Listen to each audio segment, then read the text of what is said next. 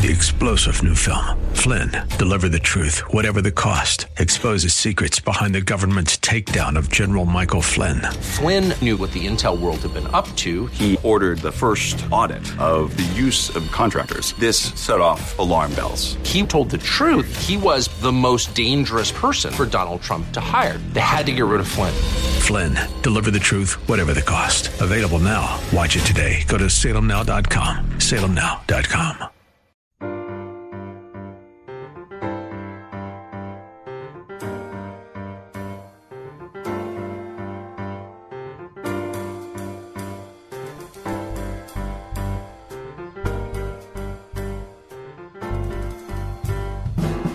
Welcome to His Life Revealed with Pastor Todd Granger of His Life Fellowship in San Antonio, Texas.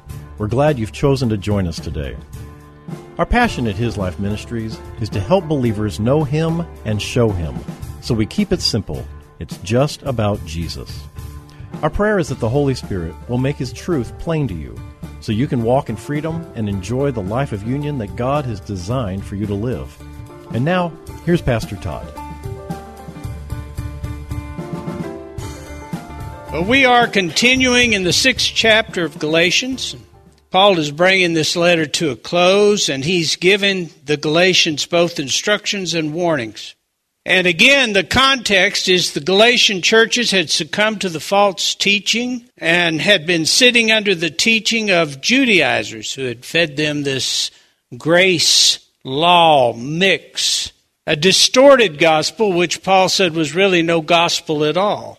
But what was the root of the problem? We've talked about this before. What was the root of the problem that drove the Galatians to embrace heresy?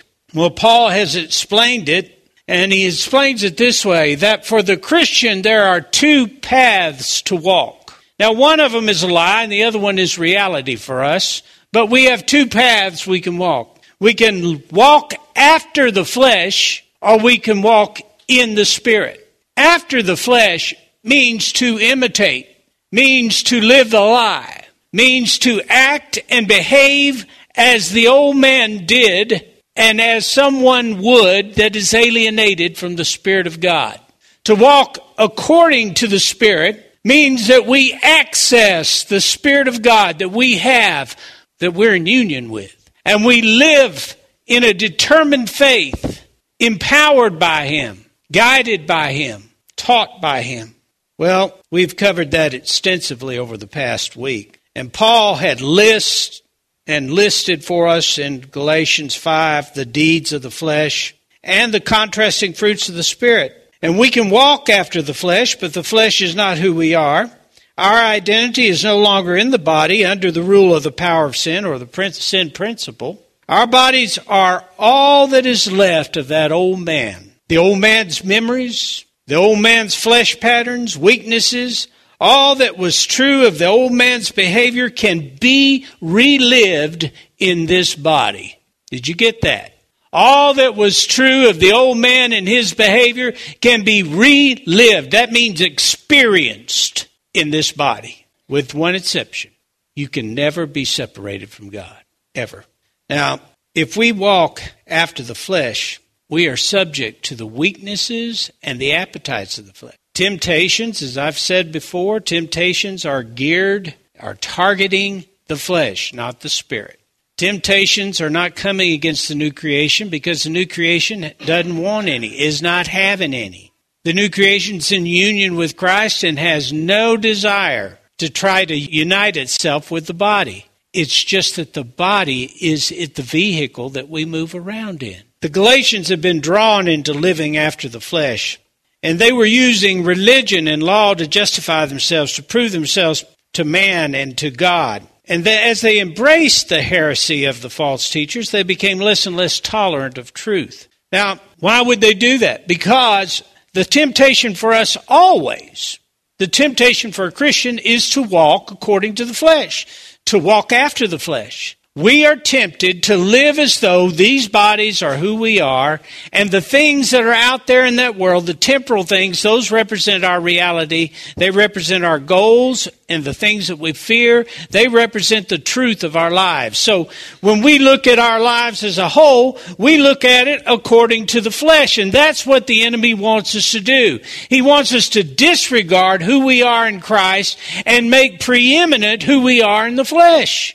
Christ changed that. He turned it completely upside down. So your identity is no longer there. But the enemy, if he's going to have any hope of bringing you into deception, any hope of distracting you from living in the abundance that Christ came to give you, any hope of moving you out of a victorious life into living into some kind of false bondage, he's got to do it by bringing you back into the flesh where he rules.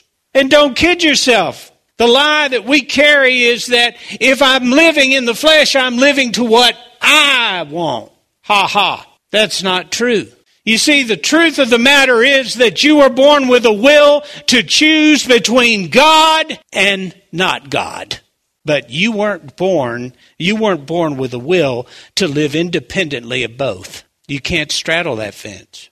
It's not possible. God won't share the throne with anybody. Now, the problem is that if we embrace the lie that we are flesh, or that we live after the flesh, or we are according to the flesh, then we are vulnerable to all kinds of distortion and heresy. And we become less and less tolerant of the truth. You've watched it over the years. Those of you who've gone to church for a long time have seen it in people's lives. You see them kind of start drifting away. And once they were real involved, once they were really focused, once they had a joy about them. But you see those ropes come loose from the moorings of truth, one after another.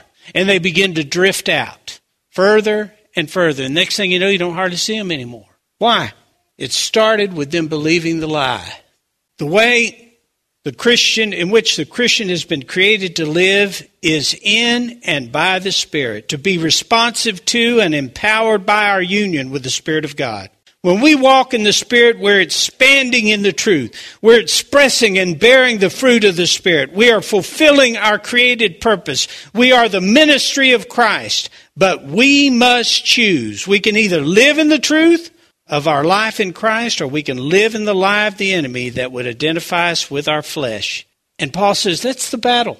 That's the battle that's going to go on as long as you're in this body. Galatians 5, verses 16 and 17, Paul writes, "But I say, walk by the Spirit, and you will not carry out the desire of the flesh." Whose desire is that? The flesh. "For the flesh sets its desire against the Spirit." Now, look at that. There's only really two desires there you can live to. Does it say, walk by the Spirit and you will not carry out the desire of Todd?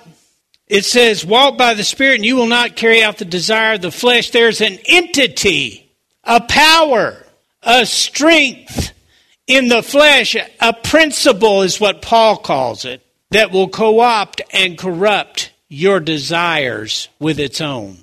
Now, let me ask you this question, or make this statement. You're a new creation, aren't you? What is really the desire of your heart? Jesus, the lover of your soul, the truth of your life, the eternal truth of your being.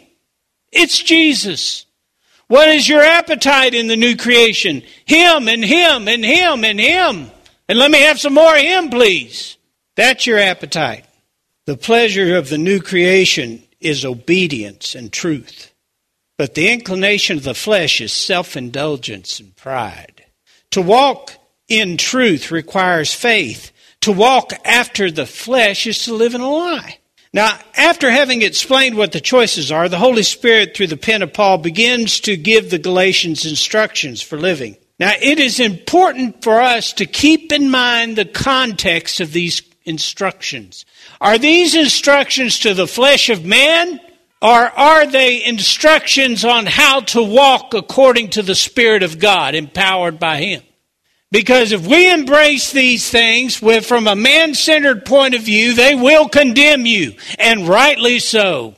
But if you embrace the truth of them, then it turns it on its ear. There is an excitement. There is a joyfulness at the truth of what God will do and is doing through you. It's probably a different approach than you've heard to some of these verses. Today we'll begin looking at Galatians chapter 6, verses 6 through 10. So look at verse 6 with me. The one who is taught the word of God is to share all good things with his teacher, contributing to his spiritual and material support. Now, initially that would seem kind of out of place considering what we just looked at in chapter 5. It seemed like we just kind of taken a side road here, and what a road to take. Now, you know I don't speak on finances or money very often, and when I do, it's because that's where we are in Scripture. But I'm going to tell you that what he is addressing, these Galatians, remember, these Galatians had been under the tutelage of false teachers. These false teachers for all this time have been teaching and trying to grow them in the heresy that was their teaching. So they had been milking the congregation. You see, if there was no support for these teachers, they wouldn't have stuck around. You would have seen nothing but camel's hooves. They would have been out of there, right? But somebody was supporting them. I would say somebodies were supporting them. Now, remember what I just told you about the flesh versus the spirit. As you move into the flesh, your appetite for the truth wanes. In fact, the truth starts becoming a little bit offensive. So what happened to the teachers that were there in the church who were teaching truth? Well, I would imagine their attendance was down substantially. Because we're not just talking one church, we're talking all the churches of Galatia, okay? So you got to know that they weren't all sitting under one pastor. They had teachers and disciplers at each location. And not all of these teachers and disciplers were given over to the heresy of the Judaizers. Some of them were sincerely grounded in truth. But I guarantee you attendance dropped off to next to nothing when the Judaizers began to sway the congregation into worshiping according to the flesh, living in the law. So what he says is this. What he is saying, support the one who nurtures you. Paul is drawing a contrast between the teacher of truth and the false teacher. Paul writes that the one who is taught refers to verbal teaching or instruction, and it's present tense, so that person was doing this continuously. He says, the one who is teaching you, support them. Support the one who nurtures you with truth. Quit throwing your support towards false teachers and the pursuits of the flesh. Every believer hungers for truth. This is specific to those who hunger for truth. And they say, if you are hungry for truth, support the ones that are bringing you truth. Quit supporting these other yahoos. That's really the Todd paraphrase version. Okay? So the word that he speaks of, he says those who taught the word, and the word that he's using there is the Greek word logos, which is the word for God's truth. It has its source in God. So they weren't just bringing some devotional. They were bringing the truth of God to the people. It had its source in God himself. 2 Timothy 3:16 says, all scripture is God-breathed, has its source in God, given by divine inspiration, and is profitable for instruction, for conviction of sin, for correction of error, and restoration to obedience, for training in righteousness, learning to live in conformity to God's will, both publicly and privately, behaving honorably with personal integrity and moral courage. And that word share means to impart, to give forth. And it's a command. It's not an option. He is telling them, support these guys. You're not getting truth from the other guys. Support these guys. Bring them back. And obviously this refers to material support, but even more obviously, this is in the context of walking in the Spirit. Being obedient to support the ministry of truth, and it should be divinely motivated. Being obedient to support the ministry of truth. And the word, he says, the one who is taught the word of God to share all good things with his teacher. They're encouraged to share all good things with the teacher. So they're not just talking about money. They're talking about prayer. They're talking about ministry. They're talking about encouragement. All of those things. Share all good things. Okay? And that word good there is the Greek word agathos. And that means benevolent good. Benevolent good. It's also used as a reference to God. God is good. God is benevolent. God puts forth benevolent goodness. Support your teachers that they may commit themselves to the study of God's Word so that they can have a singular focus. If they're committed to bring the truth, then support them so that their focus and their word can be singular. Okay, verse 7. Now keep the two together. Verse 7, he says, do not be deceived. God is not mocked. He will not allow himself to be ridiculed, nor treated with contempt, nor allow his precepts to be scornfully set aside. Now here is that one that we've heard quoted so many times. For whatever a man sows, this and this only is what he will reap. Now, folks, that is a biblical principle. It is a law like gravity, okay? Very clear.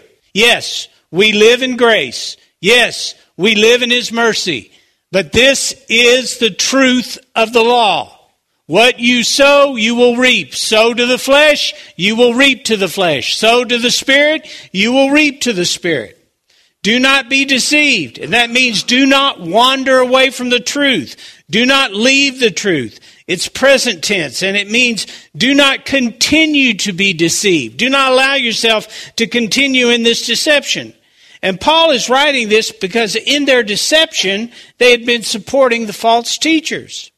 And basically he's saying you're injuring yourself by turning up your noses at truth and financially supporting false teachers. You will reap more than you sow and of the same seed that you sow. If you reap and support deception and heresy, you will reap deception and heresy. If you sow to your flesh, even if it's religious, you're going to reap to your flesh. And here's the thing. Anything that you reap to the flesh is going to be a judgment unto you. It's going to be a curse unto you. It's going to take from you. And as we will discuss in a little bit, everything that the flesh produces is produced with corruption. That means it is decomposing in your hands. Do not be deceived. You're injuring yourself. Verse 7 is a warning to those who are determined in their carnality. If you sow to the flesh, you will reap corruption and destruction. The world will call the cancer of sin a beauty mark, but it is not what you're carrying. It will eat you alive. Galatians 3:1, Paul writes, "Oh, you foolish and thoughtless and superficial Galatians, who has bewitched you, that you would act like this? To whom? Right before your very eyes, Jesus was publicly portrayed as crucified in the gospel message." To be deceived literally means to be led astray. And this is done one step at a time. I've said that Christians are not deceived, and by that I mean they're never blind to sin. You're in union with the Spirit of God. You're never blind to sin. The romance or the affair with sin begins with a wandering eye, a thought or mental indulgence that's allowed to become a fantasy. This sounds like a path of sexual sins, but it's actually the path of every sin. In the end, we can say that we were deceived or led astray, but the journey began with our choosing to make the first wrong step. We can deceive ourselves by choosing to believe a lie. You can live self-deluded and you can believe that there are no consequences. Again, there's grace and mercy, but grace and mercy will not insulate you from the consequences of sin. Sin punishes sin, doesn't it? Absolutely. You eat bad chicken and there'll be grace and mercy for you, but it'll be while you're visiting that porcelain thing in there. Grace and mercy will not insulate you from the consequences of sin. God will allow, now I want you to hear me, God will allow consequences to the degree that they bear witness to the truth, not to punish, but to discipline the child of God. Not to punish, but to discipline the child of God. Now, God is not mocked. In translation, that means you cannot turn up your nose at God. You cannot violate the truth and believe that there won't be a result. Mocked means to be ignored, to be indifferent towards. Do not be deceived concerning this principle. Do not be thoughtless, nonchalant, or careless. Do not rationalize self-indulgence or spiritual laziness. Verse 8, for the one who sows to his flesh, his sinful capacity, his worldliness, his disgraceful impulses, will reap from the flesh the ruin and destruction. But the one who sows to the Spirit will from the Spirit reap eternal life. Now, people read that verse, and it's kind of cast in a negative light because he is pointing his finger at those people who determined to walk in carnality, and he's telling them, stop it. Do you see what you're spreading?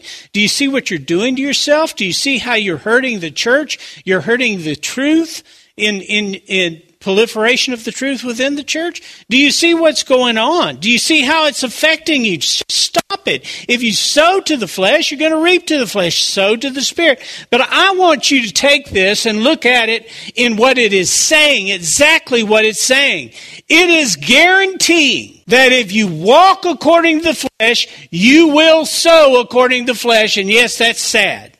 But it's equally guaranteeing you that if you walk according to the Spirit, you're going to reap according to the Spirit. And that takes precedence in my mind. That's a greater thing for us. Let us rejoice. Because all it takes is a choice of faith for you to reap the benefits of heaven. That's what it's telling you. I can go through life and I can continue to reap the death and corruption of flesh, way out on this end, or I can go through life and I can live in the abundance of Jesus Christ, the abundance of His peace, the abundance of His rest, the abundance of His truth, that unwavering faithfulness of His life within me. I can live in the truth of that. I can rejoice with that. And I'm going to reap that. And here's another part of that. I will sow, I will reap more than I sow. Continually. It's been the truth of my life. Hasn't He given you so much more than you've ever given Him? I will reap more than I sow. That means if I just, with my weak faith, determined to walk in truth, I am sowing. That's S-O-W, Mom. Sowing.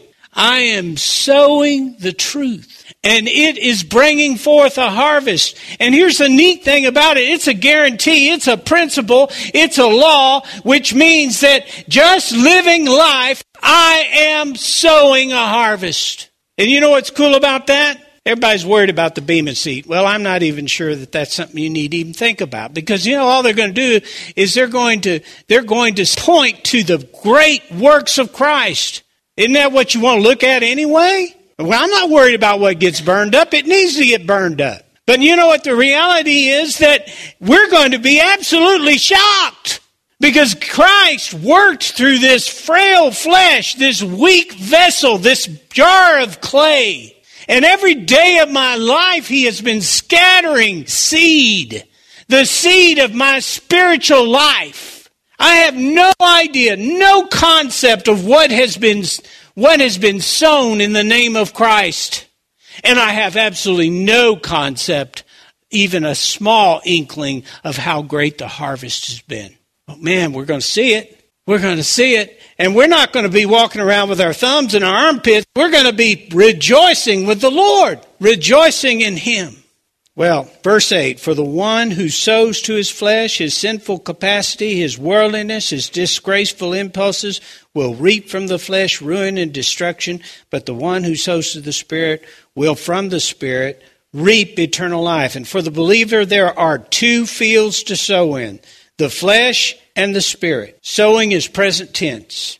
And Paul is writing about a lifestyle, a way to live. This is the way you live. This is not just when you go to the honky-tonk versus when you go to Sunday school. This is breathe in, breathe out daily living. And Paul is writing about this lifestyle. And yes, and you should know this if you've been around any length of time, a Christian can live a carnal life for the majority of his life if he chooses to. But he is reaping all kinds of difficulty and corruption.